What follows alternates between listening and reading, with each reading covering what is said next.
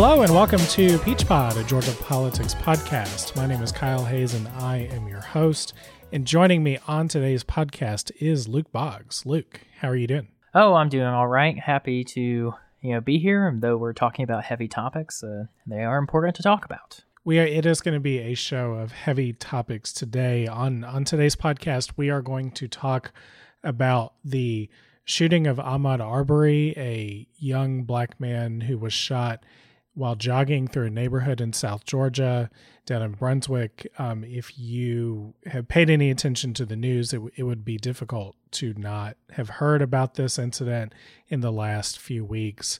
But we are going to talk about some of the issues surrounding this case, and including what's likely to happen if this case is to go to trial, and what the implications are, or what the implications should be, rather, for changes to our laws that would keep situations like these from happening in the future.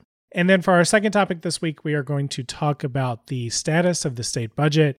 So the legislature has been in recess since mid-March, is that right? Since the before times. since before coronavirus changed everything. And the big problem awaiting the legislature when they come back into session, it looks like that's going to happen in early June now, is what to do about the state's budget, given that the economic damage from the coronavirus has severely limited state revenue and is going to force lawmakers to balance the budget and make tough decisions about programs that have to be cut, or hopefully revenues that will be raised. So we'll talk about where the budget stands. But let's start with our first topic for today. So in February, Ahmaud Arbery was shot and killed by two white men in a neighborhood near Brunswick. Arbery was out for a jog in his neighborhood when the two men confronted him with guns because they claimed he resembled a burglary suspect. This case has shifted between prosecutors for 2.5 months before a video of the shooting surfaced online, and shortly thereafter, murder charges were pressed against the two men who confronted Arbery. This case has brought scrutiny to prosecutors and police in the area about whether or not they have acted improperly, and it's also touched off a debate in our politics about whether Georgia needs to put a hate crimes law on the books. Luke, I think the sad place to start with this, though, before we dive into the ins and outs of this case and before we dive into the implications for Georgia laws and policies on these issues, is for many people, particularly for African Americans, this is yet another example of an unarmed black person being shot as they go about their daily business. What is your reaction to yet another one of these tragic situations? Well, my reaction is complicated and developing as it is with all these unfortunate situations that keep happening to us over and over in this country, and the feelings of just inability to get this solved. And I think that is part of the reason, being honest, as two white guys dealing with this issue, that we our analysis will be somewhat inadequate because of that, because we're just not faced with the a possibility of going for a jog in our own neighborhood and getting shot by, two random vigilantes. And I think it's, also important for us to, point out this is the second time we're recording this episode because of just how difficult it is to talk about this and how hard it is to get it right. So I hope, our attempts to combat this situation will be adequate to the gravity of the situation in front of us. And with, those caveats in place, I think my reaction is just that we have to do better. That's the thing that was really been hard for me to process the right words for, is just the unacceptability of this as a status quo, as this is a possibility, and of this as a specific tragedy, done upon not only Ahmaud Arbery, not only his family, not only Brunswick, not only Georgia, but just the whole country, that this is a loss that I think is easy to not fully recognize, because whether Ahmaud Arbery did anything wrong or not, I don't care. This is just not how our society should be built. This should not be something that's acceptable to anybody, and these actions should be easily condemned and the result of them easily universally mourned. And I really hope that this is one of the last times we're going to have to talk about something like this. I know it's not going to be the last time, unfortunately, but I hope that this is at least getting us more towards the trajectory of the moral arc of the universe going in the right direction, because this situation really is just yet another one that makes me feel like it's not going in the right direction. Yeah, I mean, it's a seething anger that I have. It's profound heartache for Arbery's family and his friends and his community, and for the fact that, you know, society has not changed in a very meaningful way from the first other 100 times that this has happened. You know, I think that's it's a feeling of deep despair, and it's one that comes to me despite the fact that this is not something that ever would have happened to me personally. I think part of what has allowed this case to have a little bit more resonance for people than maybe some other cases is that Arbery was doing something that is so commonplace among people going out for a job, among human beings. Yeah. I mean, like, this is a very human thing to do. And we all should be doing it more. He was a good example on that front of, you know, being active and having getting exercise. And one thing I do want to call out, as I mentioned, you know, this is the second time we're having this conversation. I had a lot of problems trying to properly communicate how I was feeling. And I want to give a lot of credit to Mr. Jim Barger Jr., who wrote for the Bitter Southerner an article called Ahmaud Arbery Holds Us Accountable. I highly recommend reading this if you have any thoughts on this case, or especially if you don't understand the outrage and don't understand why people are, you know, reacting to this case in the way they are, because I think it really highlighted to me and helped me articulate things I was feeling, especially with the sense that, you know, there's a profound loss here that, like, we will never fully understand because we never had an opportunity to meet Ahmaud Arbery or, you know, be impacted by him, because he clearly was someone who was well known in his community, well liked in his community, and used his jogs as a way to, you know, reach out to people in his community. And he was known around and seen around jogging. He would interact with, you know, people's kids, and was very friendly and very polite, and was just, you know, an outstanding person in many ways. You know, we're all flawed. I'm sure he had flaws, but the good things of his character clearly were greater than any flaws he had. And that loss that has been inflicted on our state and our community and just the world at large, I think is why people are so upset. And the fact that no one has a right to do what the McMichaels have done, and the fact that, and we're going to get into this kind of the tail end of our discussion of this topic, the fact that there are laws on the books in Georgia that give the McMichaels a perception that they were doing the right thing or doing something acceptable, I think is a lasting problem that we're going to have to address if we're going to move away from these situations happening, because they think they have cover, and that's not going away. Even if they get prosecuted, that cover will still exist for some other people, and this situation can repeat itself if we don't do something about it. Well, and that, I think, is what makes this doubly painful in light of other shootings of Black people in their communities, because so often those instances have not resulted in justice, have not resulted in the shooters being held criminally liable or being found to have violated people's rights. And I think, you know, that's part of why there were demonstrations calling for different consequences for prosecutors that we're going to get into here in a second. But I think it's important when you're thinking about this to think about it as not one isolated incident of one person being killed in their neighborhood. It builds on other cases and the lack of justice in other cases, and the growing perception that the law does not protect people equally in our communities, and it particularly fails to protect Black people in our communities. And I think that's why there's so much heartache and frustration here.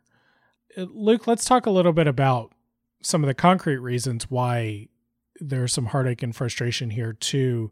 It's important to understand that this shooting took place on February 23rd, and it was only in the last couple of weeks that video of the shooting surfaced online and that real progress was made in terms of the criminal justice system responding to and trying to begin a process of accountability here.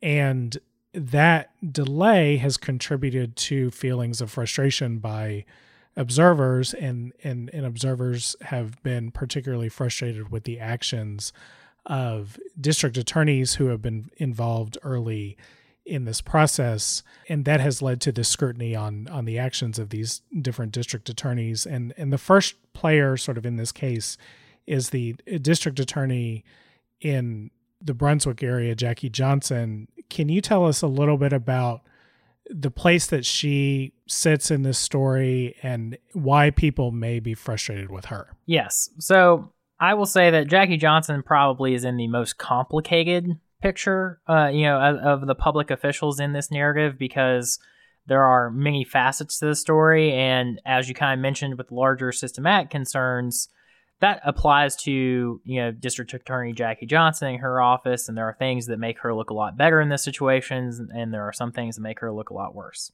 So to just kind of nail down the specific complaints that are being laid against her, basically, this happened in Glenn County. She is the district attorney for Glenn County and a couple other counties, including my home county of Camden County. And so, naturally, the situation happened in her jurisdiction, and under most circumstances, she would be the DA prosecuting. However, the complication comes in where George McMichael, the father and the father-son pair that murdered Ahmaud Arbery, was a former employee of hers and a longtime Glenn County police officer before that. And so, according to her, we'll say what she says happened first, and then we'll hit on the other narratives, is that some assistant district attorneys in her office were contacted immediately when, police officers got onto the scene. They told them the situation. They told them who the, murderers in this case, but suspects, were. And they said, that is a former employee of our office. We are conflicted out, and we cannot give you advice on this situation. Jackie Johnson claims that she never spoke to the officers on scene or any time after that, and then she recused herself and enlisted George Barnhill, who is another district attorney, to give those officers legal guidance on how to handle the situation, because it's really important to point out here, DAs don't arrest anybody. They just advise police on if they should arrest people or not. So that is what Jackie Johnson basically said, is that they recused themselves pretty much immediately because this was a former employee. The criticism of Jackie Johnson comes from county commissioners and other local officials who claim that Jackie's office didn't recuse themselves immediately. They more have told the police to stand down and to not arrest these people and to let them go, and then they recused themselves after 3 days. So that's Jackie Johnson, the district attorney with original jurisdiction. But when Johnson recuses herself, the case gets shifted over to George Barnhill, a district attorney from Waycross. And his immediate actions upon taking over that case are also under scrutiny. What did George Barnhill do, and how do his actions comply with sort of normal standards of practice for district attorneys?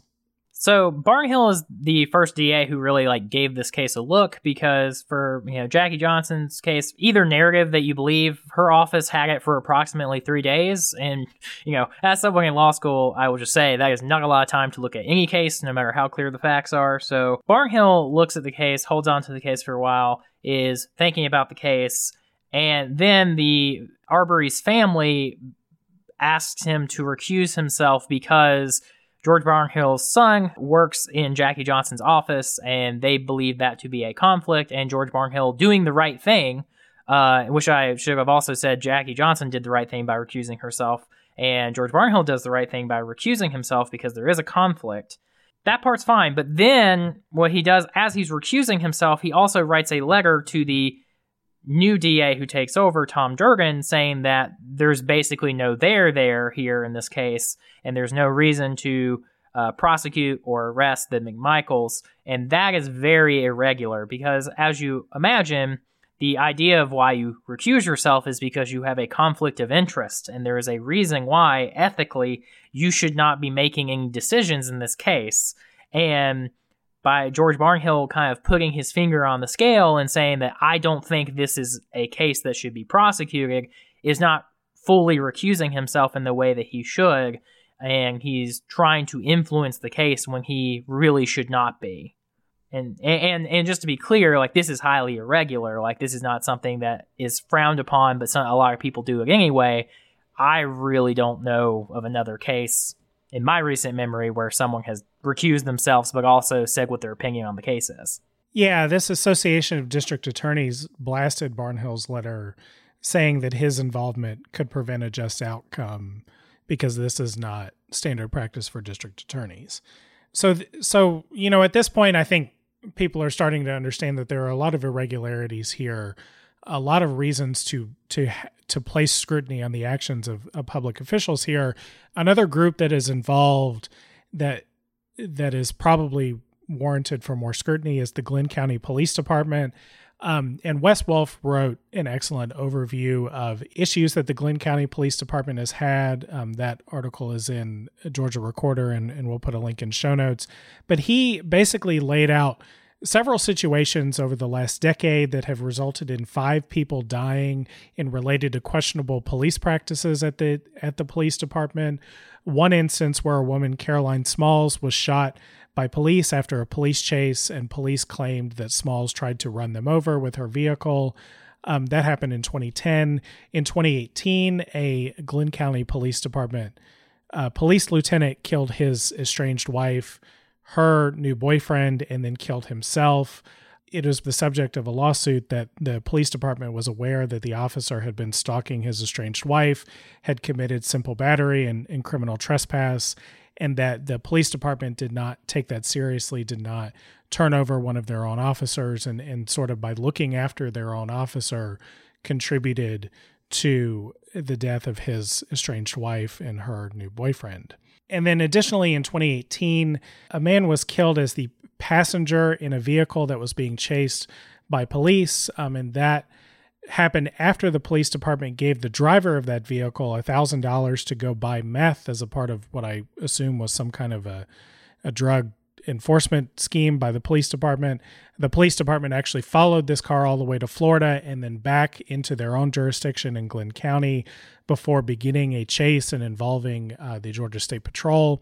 And that chase resulted in the lead car getting into an accident, and Stephen Wayne DeLoach was killed in that accident. All of these, I think, they're not directly related to the facts of the case here in terms of Ahmaud Arbery, but we're going to talk about sort of the police department's approach to some general practices that may be questionable here.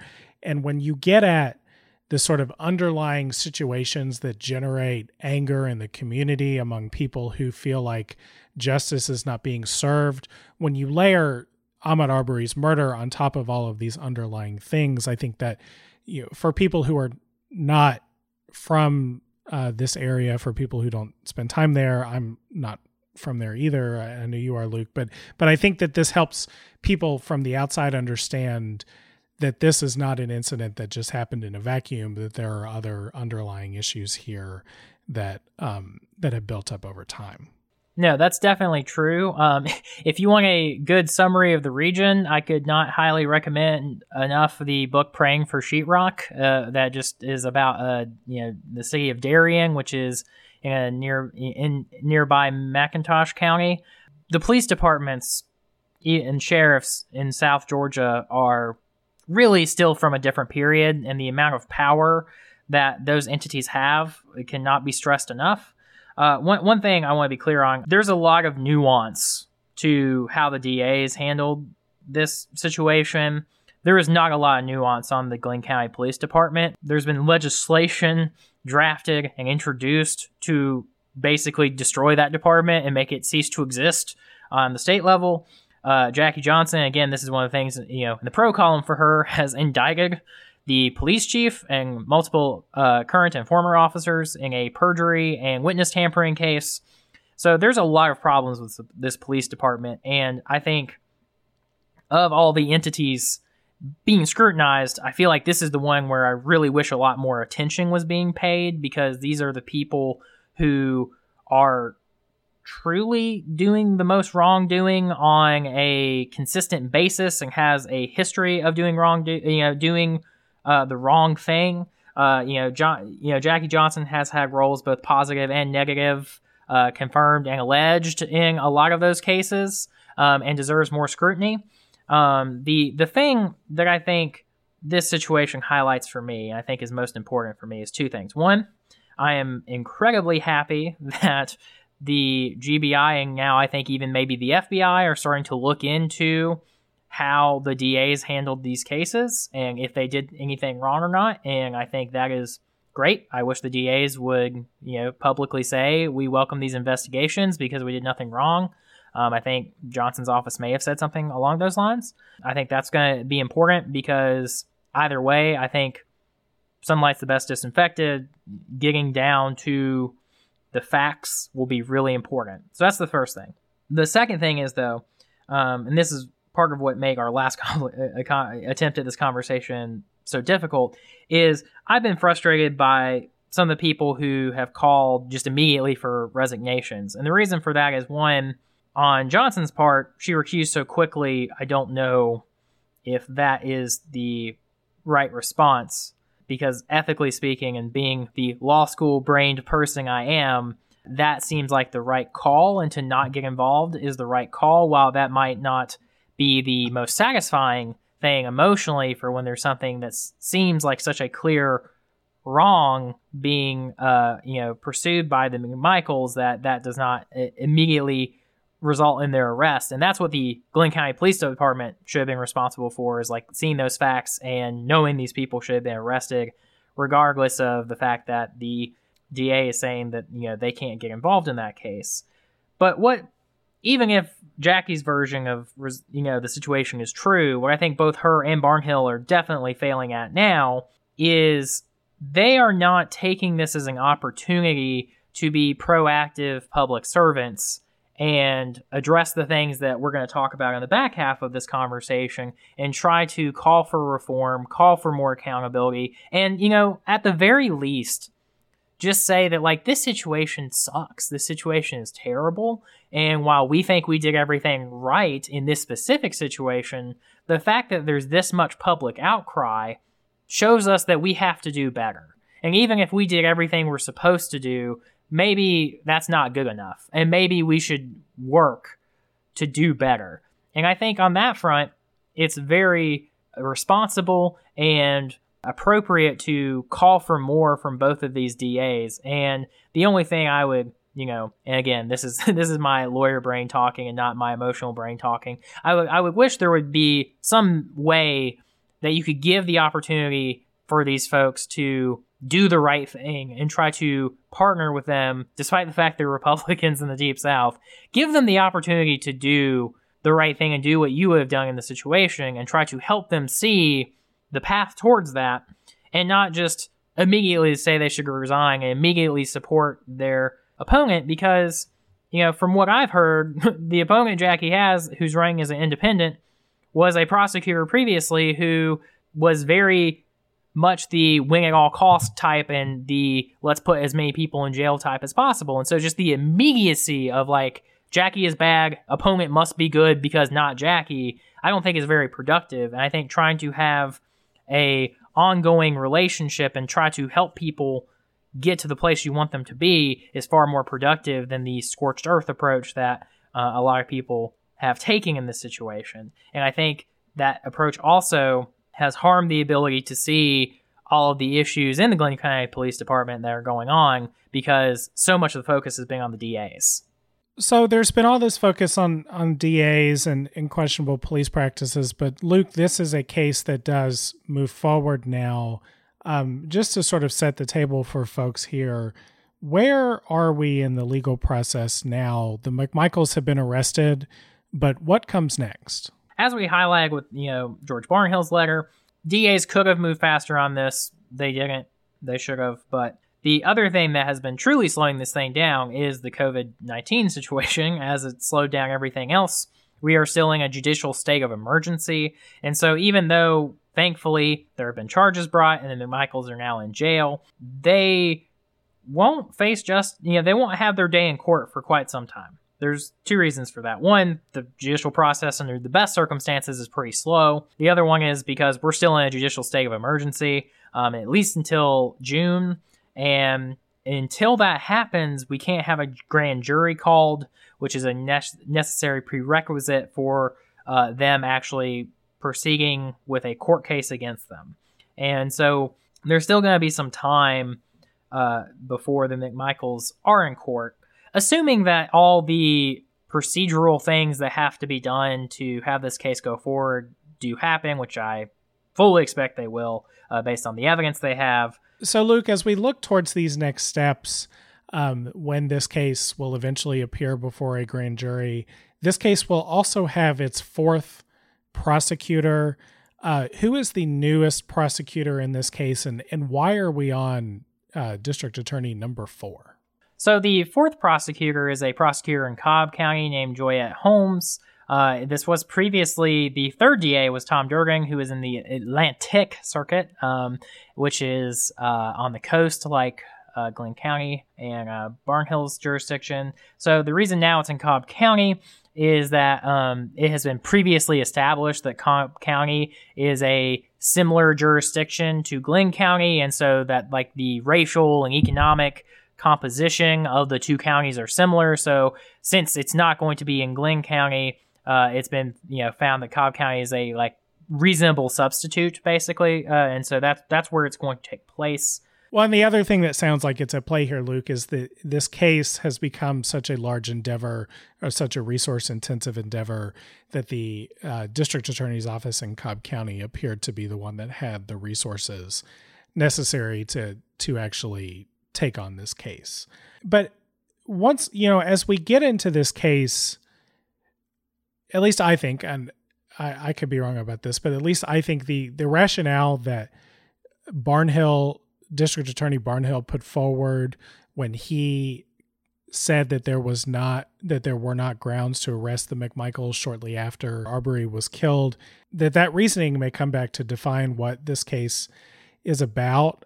Can you tell us a little bit about the rationale that Barnhill described in his letter and the kind of defense that the McMichaels are likely to put on the table if this ultimately ends up in a trial? So, Kyle, you're absolutely right that the justification in the Barnhill letter is probably going to be the entire case, if not a substantial part of it, which is basically that the McMichaels had a legal right to stop Ahmaud Arbery because of the citizen's arrest statute in Georgia, which, basically gives ordinary people the ability to stop and arrest people who they witness committing a felony. There's some obviously important nuances in that, that are going to come out in court around the questions of if the McMichaels actually witnessed or had probable cause that Ahmaud Arbery was committing a felony, and even if they did have that, were they right to use as much force as they did?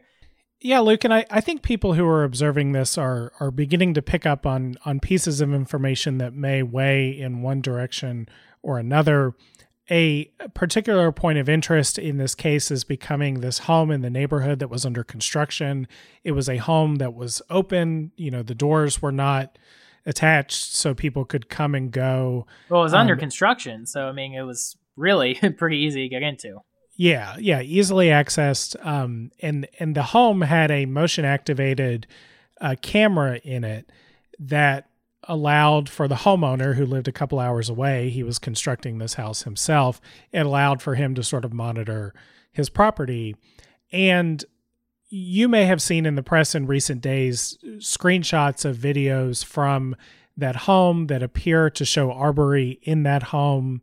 And so it has become a point of interest about why Arbery was in that home on the day that he was shot, what he was doing there, and how that might factor into the defense the McMichaels are likely to put forward. But we are also learning about a couple of other pieces of information here.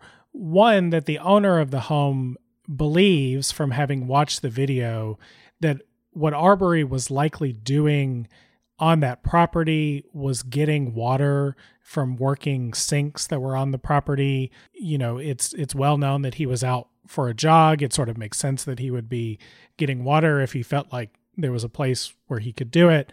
Another piece of information that has emerged is that the Glenn County Police Department basically recommended McMichael to the owner of the home under construction as somebody who could come over and check up on the house when the owner's motion activated camera caught motion in the house, and you know, to check it out to see if there were any concerns about the safety of the property or anything being stolen or anything like that. And then the other sort of foundation for this is some reporting from the AJC that suggests that people in the community were increasingly calling the Glenn County Police Department to report burglaries and break-ins, although somewhat confusingly, there are not official police reports on these things.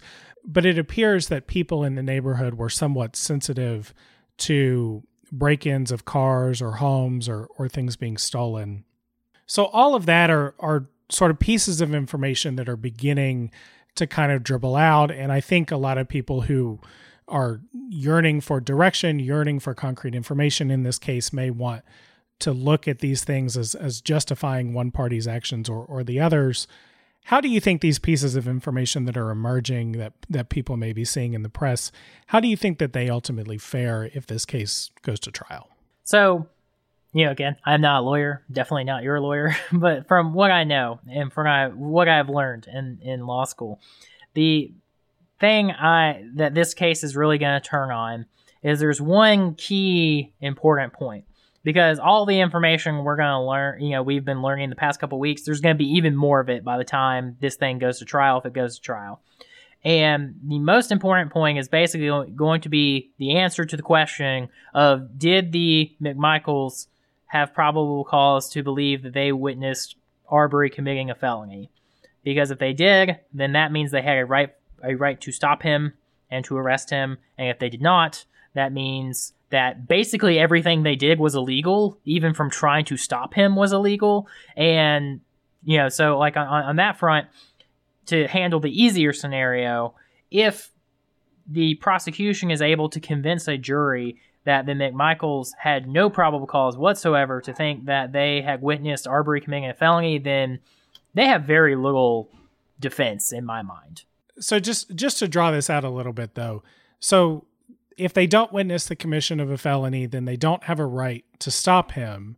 So then when they do stop him without a legal right to do so, they have instigated this encounter and can't really credibly claim that they had a right to defend themselves in a situation in which they instigated a confrontation. Yeah, and I mean, like, not only that, like, you could argue that, like, kidnapping, you know, like there's more crimes if they did not have a legal right to stop him. So like that's another thing. And it certainly lends to Arbery's right to defend his own life, which, you know, the facts show he had reason to be fearful of his life. He ultimately lost his life. So the fact that he and the younger McMichael get into this physical confrontation over the shotgun, if Arbery is just randomly stopped by people in the neighborhood who he doesn't know, and they are carrying weapons, he is certainly within his right to defend himself and his own life in that situation. Right. And you know, again, this is the more easy interpretation of events, legally speaking, and the least helpful for the McMichaels. The more complicated scenario, which we should spend more time on, is the scenario if, you know, the jury ultimately would decide that the McMichaels had a legal right to stop him. That doesn't mean they're home free either, because at least from my watching of the video, it seems like the younger McMichael fires on Arbery as he's trying to run away, or he's not, you know, directly engaging him. And so if that is true, then that's really not a good self-defense claim.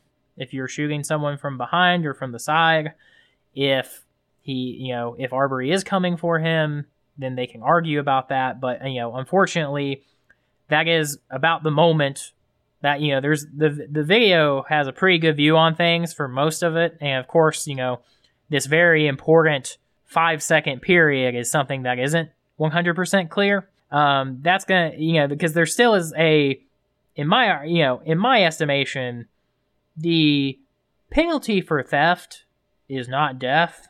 And so there's a pretty clear argument for, excessive use of force, and that this was not necessary to stopping Arbery, or because they had already called 911, the police was on the way. So even if they had a right to stop him, it does not mean they had a right to shoot him, is the point I'm trying to get at and trying to be articulate in saying. And I think even if the jury thinks they had a legal right to stop them, that does not mean the jury thinks that they had a legal right to shoot him. And so while there is some evidence that's coming out that makes the McMichaels position that they felt like they were doing something that was legally justified, especially when you add on the front that they were kind of deputized by this very crappy, very corrupt police department to look in on this situation, I think even that won't save them with 100% certainty, because of the fact it was not necessary to shoot Ahmaud Arbery, even if they had a legal right to stop him.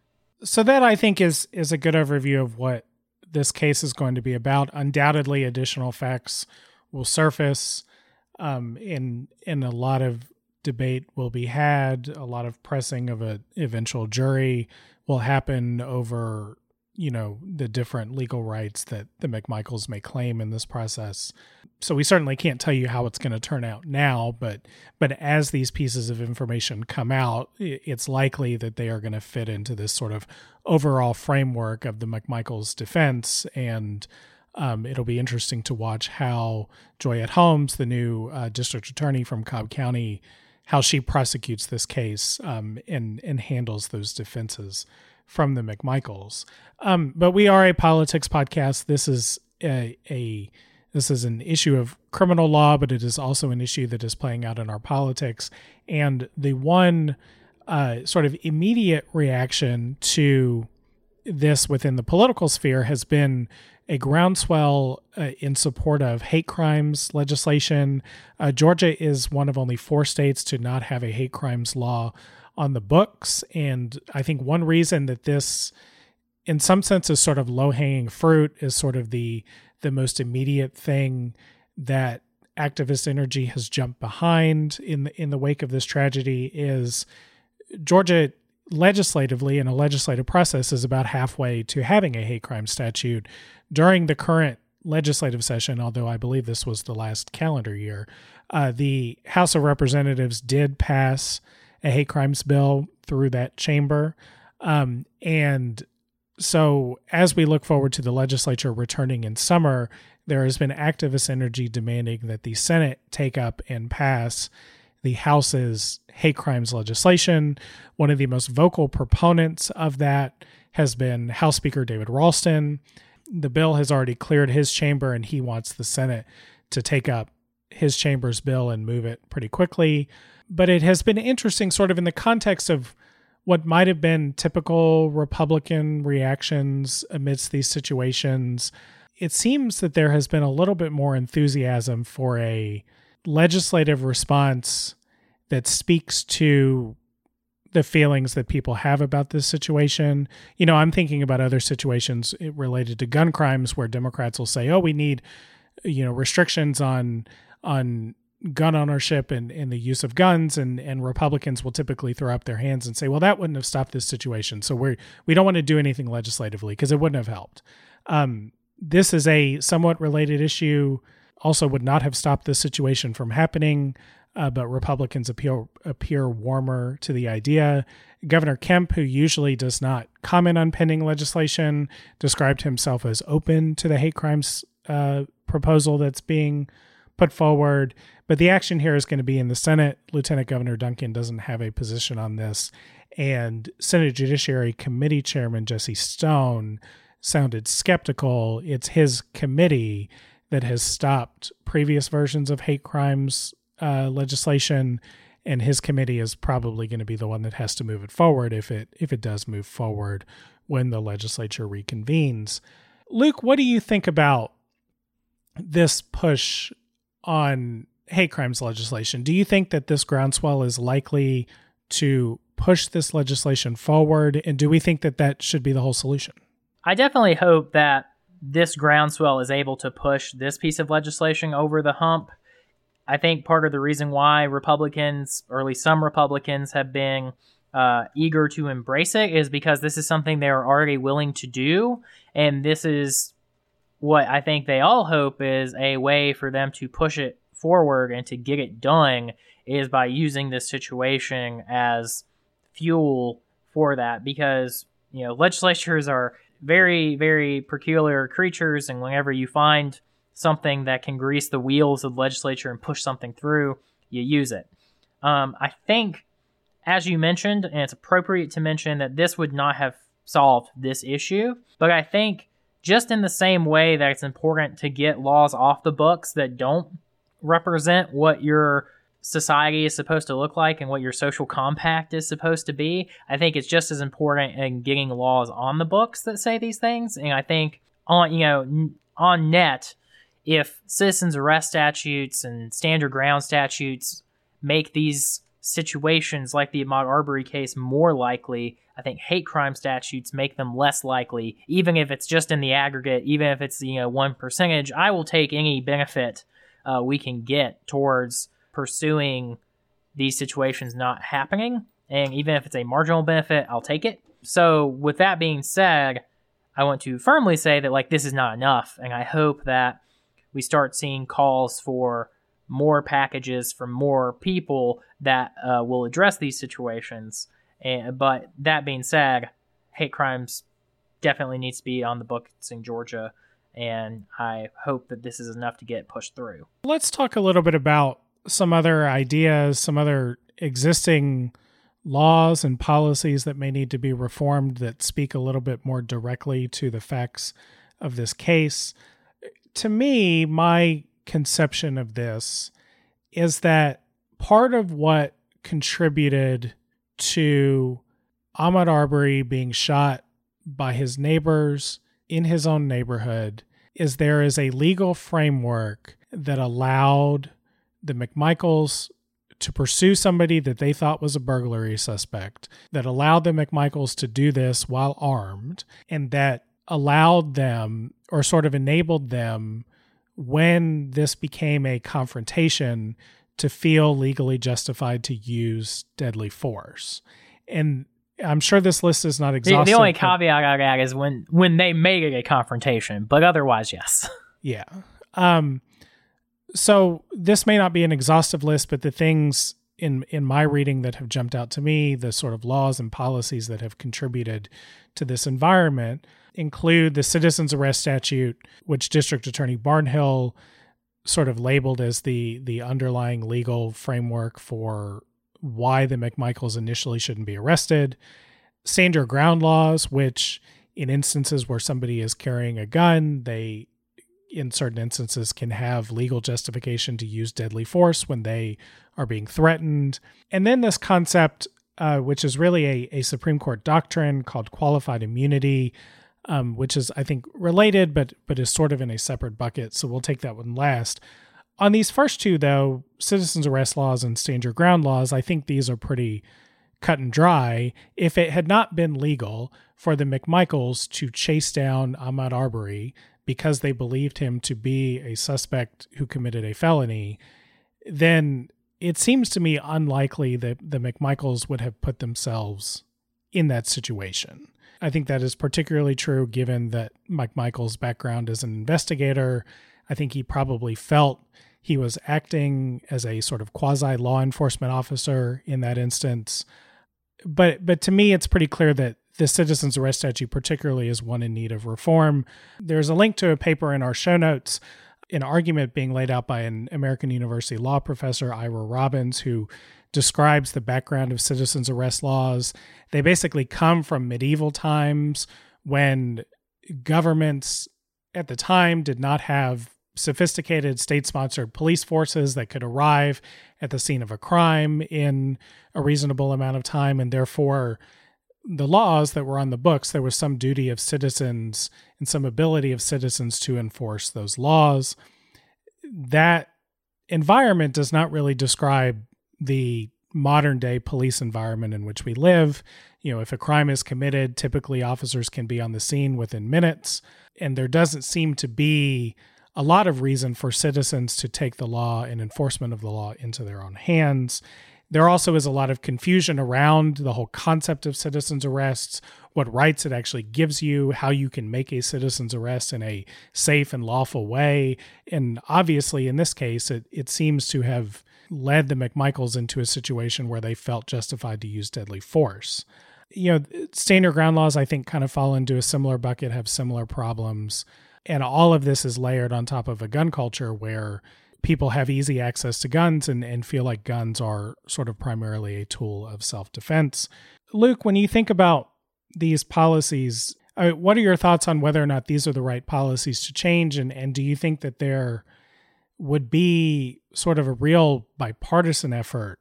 I mean, certainly, liberal activists and progressive Democrats may feel emboldened to call for these changes, but is there a real path forward for these changes actually to come to fruition? So as much as I love Red Dead Redemption, I think having a Old West style justice system is a really terrible idea, especially in the 21st century. This is just one example of why I get such a bad idea. So, from my perspective, citizens' arrest, I would hope would be the easier of these policies to get repealed. I'm sure there's more policies besides the ones we're talking about that we should, be looked at and adjusted for modern times. But this one is the big one, I think, because this whole situation would not have happened, or hopefully would not have happened, but definitely would not be as legally complicated if this statute did not exist.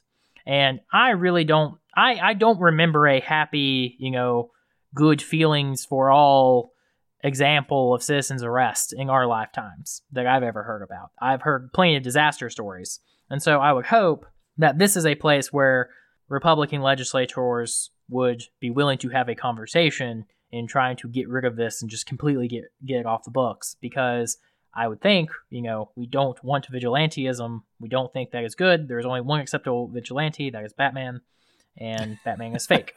So, it's like, we should not allow this. So that being said, I think that one should be easy. I would hope that there aren't a whole bunch of Republicans out there who think that, what we really need is more citizens trying to be law enforcement. I haven't heard the arguments against this yet.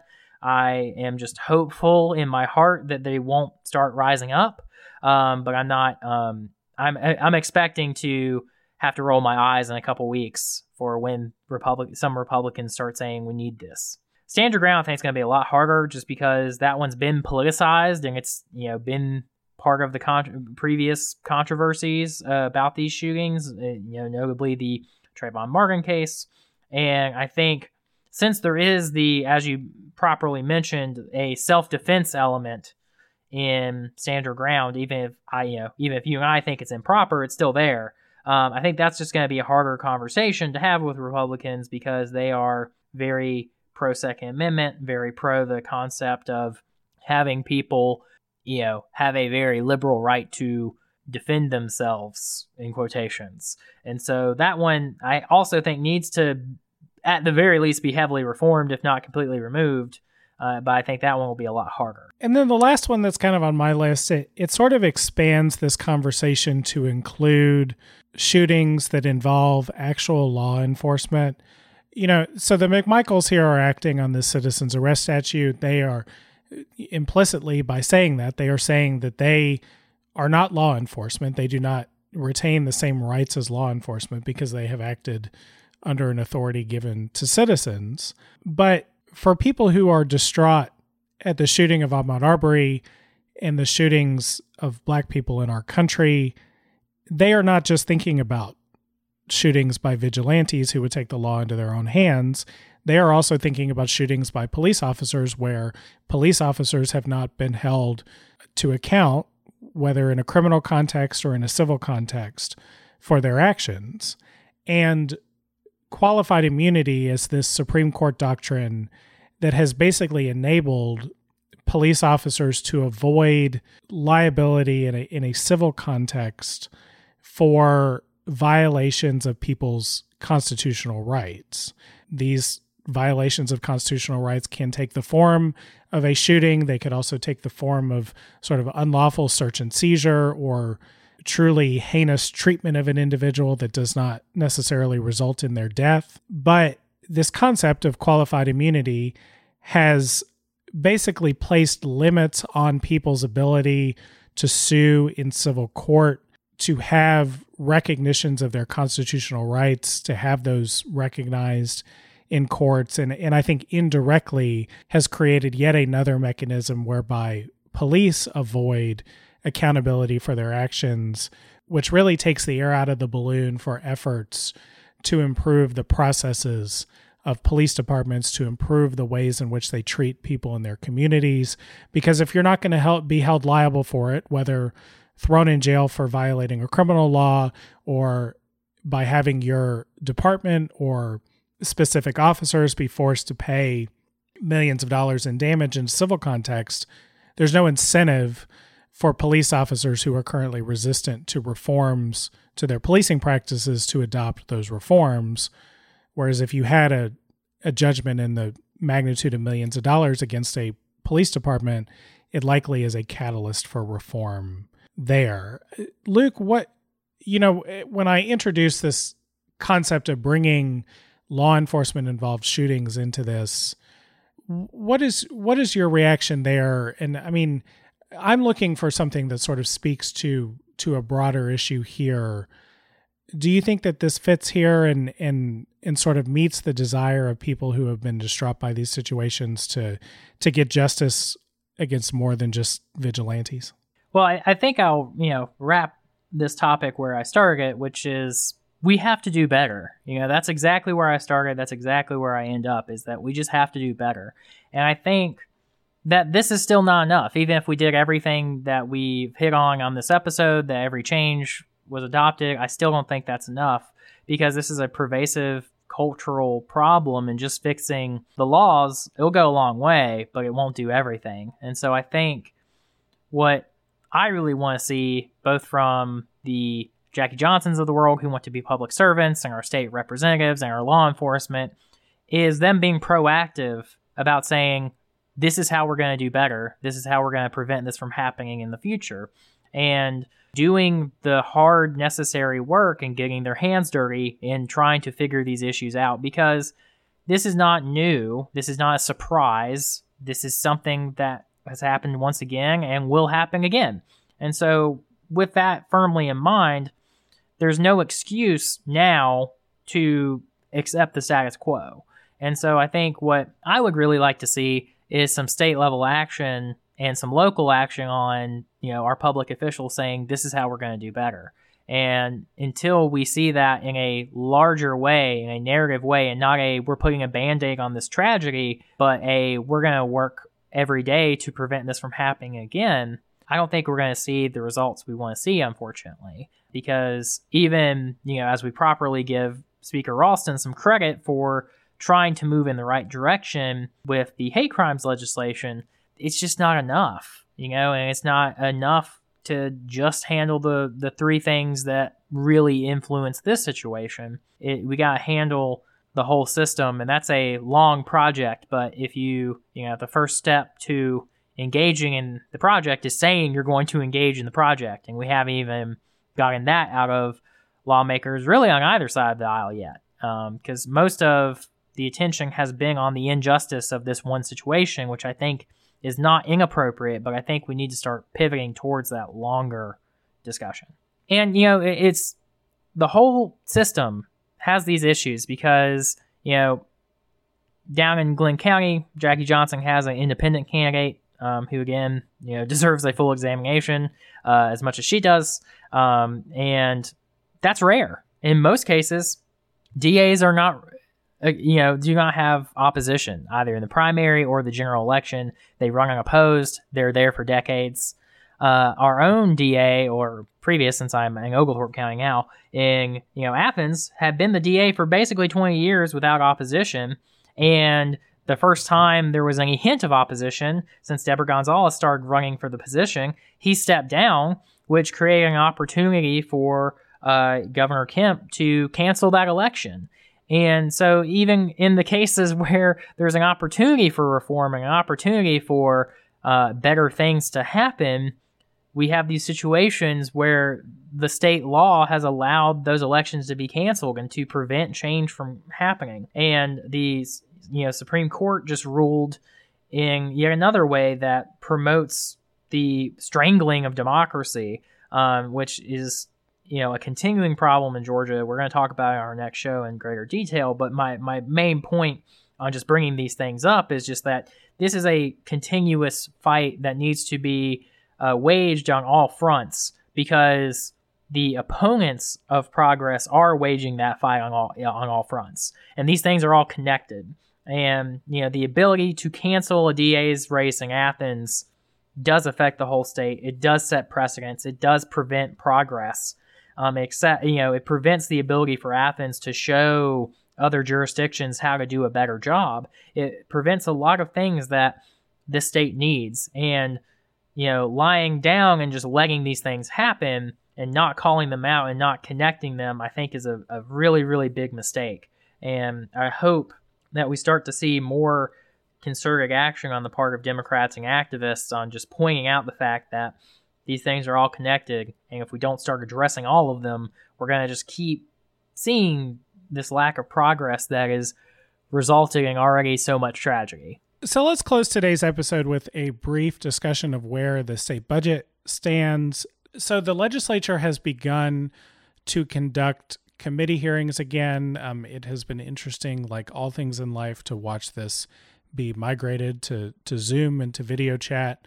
But the legislature, the two appropriations committees in the House and the Senate got together for a virtual hearing last week to talk about the state of the state budget. And that is the main coming attraction for when the legislative session formally returns. I believe as of now, the legislature is expected to convene again in full in June.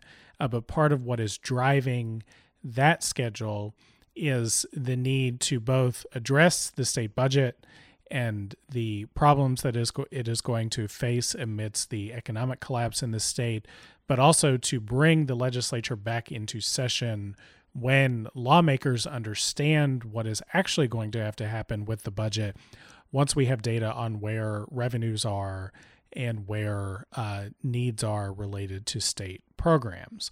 But what we know about the state budget now is that agencies have been instructed by the governor's office, by his Office of Planning and Budget, to plan for cuts, across the board cuts of 14%, which would amount to about $3.5 billion in cuts if these plans were to be ultimately adopted as they are instructed currently in this preliminary form. And sort of the main issue driving the need for cuts at this point is the fact that the response to the coronavirus pandemic has meant these stay-at-home orders that we've talked about. It has meant generally that people, even if they are venturing out of their homes, are not spending the amounts that they usually are to keep the economy moving forward. It means that millions of people across the country and in our state have been laid off, meaning that they do not have money to spend to support the economy.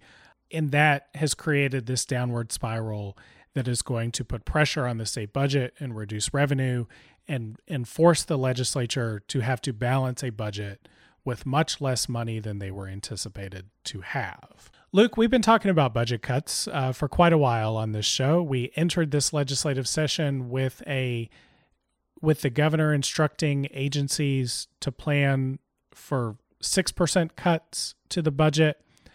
We are now dealing with an environment where the cuts are going to be much, much steeper than the ones they were trying to consider when session began. What is on your mind in terms of next steps here and in terms of the decisions that face lawmakers and how they can move forward with a budget that doesn't force vulnerable people in our state to basically pay for this economic downturn? Well, the first thing that is on my mind is what the esteemed Senator John McCain said during the economic crisis in 2007 and 8, which was, it's always darkest right before it's pitch black. Sage advice. Sage advice. And, I really wish I had like some optimistic take that is not that, but no, it's darkest right before it's pitch black, for sure. And that's how I'm feeling right now, because the 6% cuts that Kemp was already calling for was already tightening the budgets of agencies that barely had any money to begin with, because they were still operating at austerity levels from the Great Recession. And the thing is just like Georgia's budget is pretty big in size compared, for any human being. Like very few people run businesses this big. Very few people run enterprises this More big. More than $20 billion. And it's hard. Total. Yeah, $20 billion. Thank you, Kyle. And so 14% of $20 billion is a lot. And so, the thing I would start with is like the fact that we have to cut right now is constitutionally mandated. That makes sense. And the fact that we have to cut because we're getting less revenue in, that makes sense. On its face, that makes sense. What doesn't make sense is Kemp's laissez-faire attitude to what I feel like most other governors or human beings would be running around with their heads on fire about, because Kemp is approaching this, from the Rahm Emanuel perspective of never let a crisis go to waste, because he had been quoted, and I think this was like a webinar with economic, conservative economists. He was saying, quote, "It's a great opportunity for us to revive conversations about doing more with less." Okay, that's not what I would be thinking right now. I would be far more concerned about the legitimate things the state does that the only really the state can do that are going to be lost here. And this is just another reminder, as I said earlier in this episode and throughout all the time, that elections have consequences. And the consequence of electing a governor who does not believe the government has a role to do anything has consequences. And this is the consequences that Kemp does not see this as a problem. He sees it as a great opportunity that he's excited for. And you can see that because there is no willingness, at least thus far, in how he approached the cuts previously, the 6% cuts, or these 14% across the board cuts that he's saying, to involve the legislature. He is governor, he is God, he demands 14% cuts across the board, make it happen. And I think that is not going to be, that's not the right way to handle this situation.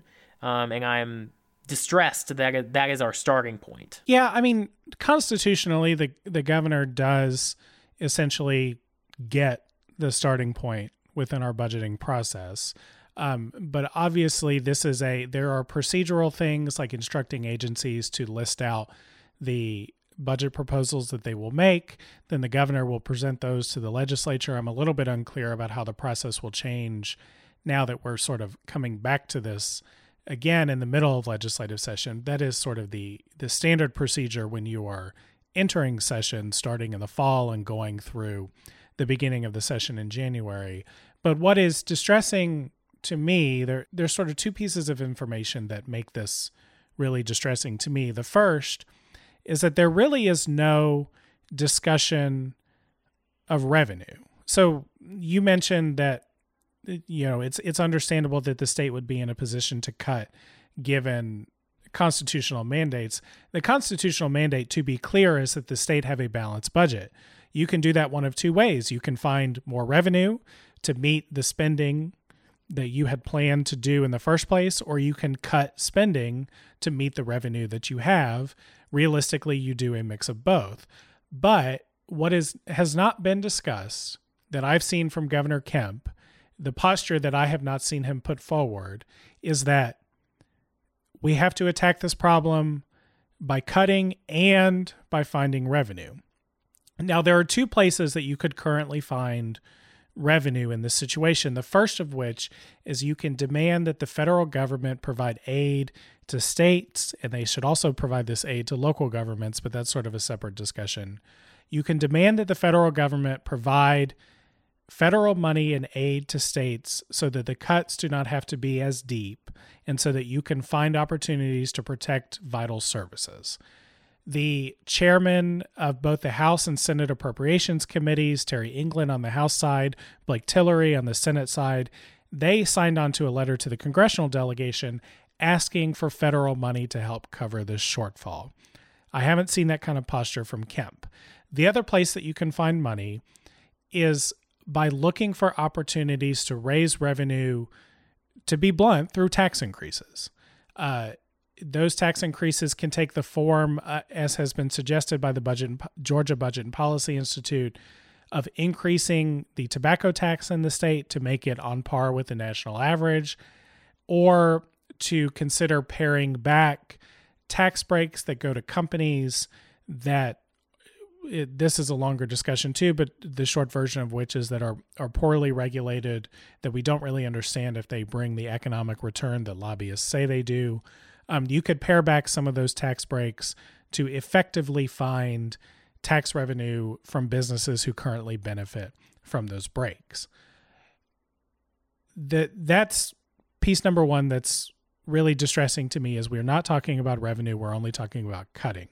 Piece number two that's distressing to me is that when you decide to abandon revenue, you have to make bigger cuts to make the numbers work. That means that you cannot exempt education spending on Medicaid and on healthcare, two big budget items that were exempted from the previous call for cuts from Brian Kemp. Those are not going to be exempted, at least while these plans are being developed initially, meaning that teachers are likely to get laid off or furloughed. State employees are likely to get laid off or furloughed. It's really unclear about, amidst a global pandemic, a global public health crisis, what will happen to the state's spending on healthcare services through Medicaid and other health services like crisis behavioral health services. It's unclear what's going to happen there, but we definitely know in the beginning there is not a blanket exemption, meaning there is going to be a lot of scrutiny on the impact, the true human toll of what happens because of the state cutting billions of dollars from their budget and potentially cutting people off of vital services or cutting people off of their employment with the state at a time when the economy surrounding us is also collapsing. And so as we stand here today, we're not back into the legislative session yet. We are beginning to get reports and beginning to understand the gravity of this fiscal crisis for the state. It's going to be really important to watch the decisions that policymakers make and to put pressure on them to be sure that a economic downturn that has now grown in size to nearly equal to the Great Depression, that the burden of that is not put on the state's most vulnerable residents. Luke, that was a rant filled with all of my opinions. I am not a member of the legislature. I'm not in the governor's office. I'm not an elected official in our state. The party that is supposed to be standing in opposition here are the Democrats, who are in the minority in the House and the Senate. How should Democrats, in your view, sort of react? How should they play a role in this budget discussion? So Democrats should, follow the lead of what Democrats have been doing on the federal level, which is be responsible and put out policy ideas that would meet the moment. And I think that is really, really critical.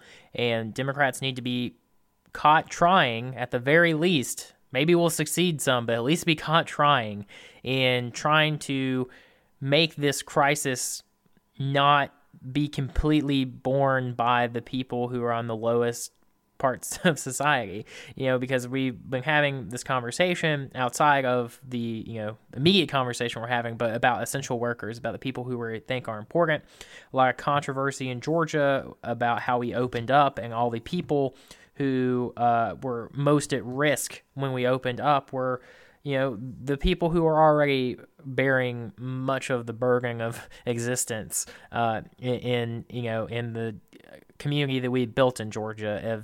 These are the people who probably worked harder than most people in the state and were paid less for it. And now we're asking them to work even harder be paid just as less and risk getting COVID. And the fact that the thank you that they're going to get from the state government is that the few services, the already sparse and not good enough services that the state provided to individuals who are struggling are going to be cut even further, is just appalling to me and angers me beyond words, just like our first story did. And so the fact that status quo cannot just be accepted, right? Like, so, Democrats need to be caught trying, pointing out ways that we could be increasing revenue, making Republicans say, no, we don't want to do that. Or, maybe they'll say yes and we'll be pleasantly surprised. But, that's what I want to have happen, is them to show that there is an alternative. And as I properly started, while, some cuts are necessary, there are ways to make this not be as bad. There are ways to make sure that if it is going to be really bad, that burden is shared among everyone in society, and not just the poorest who are already getting screwed.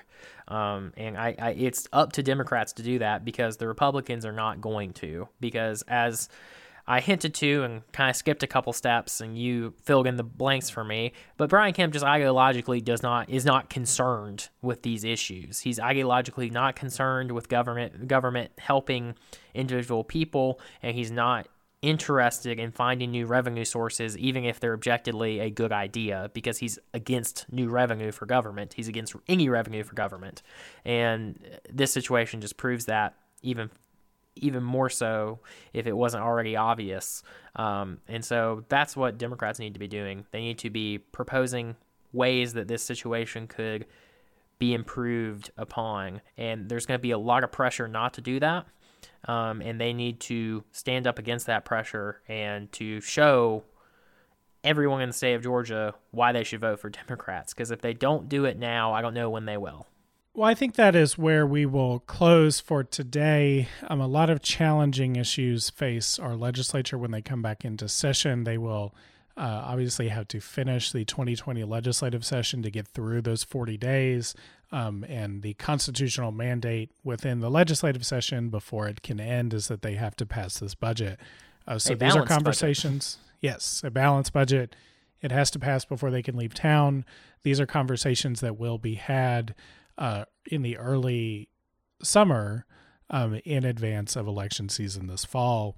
So with what lawmakers decide to do in this instance, I hope that is what listeners and voters will keep in mind as they head to the polls, or maybe vote by mail for their representatives in the legislature, along with big federal races in November. But with that, I think we are going to leave that there for today. So Luke Boggs, thank you for joining today's podcast. Thanks for having me. We'll talk to y'all again soon.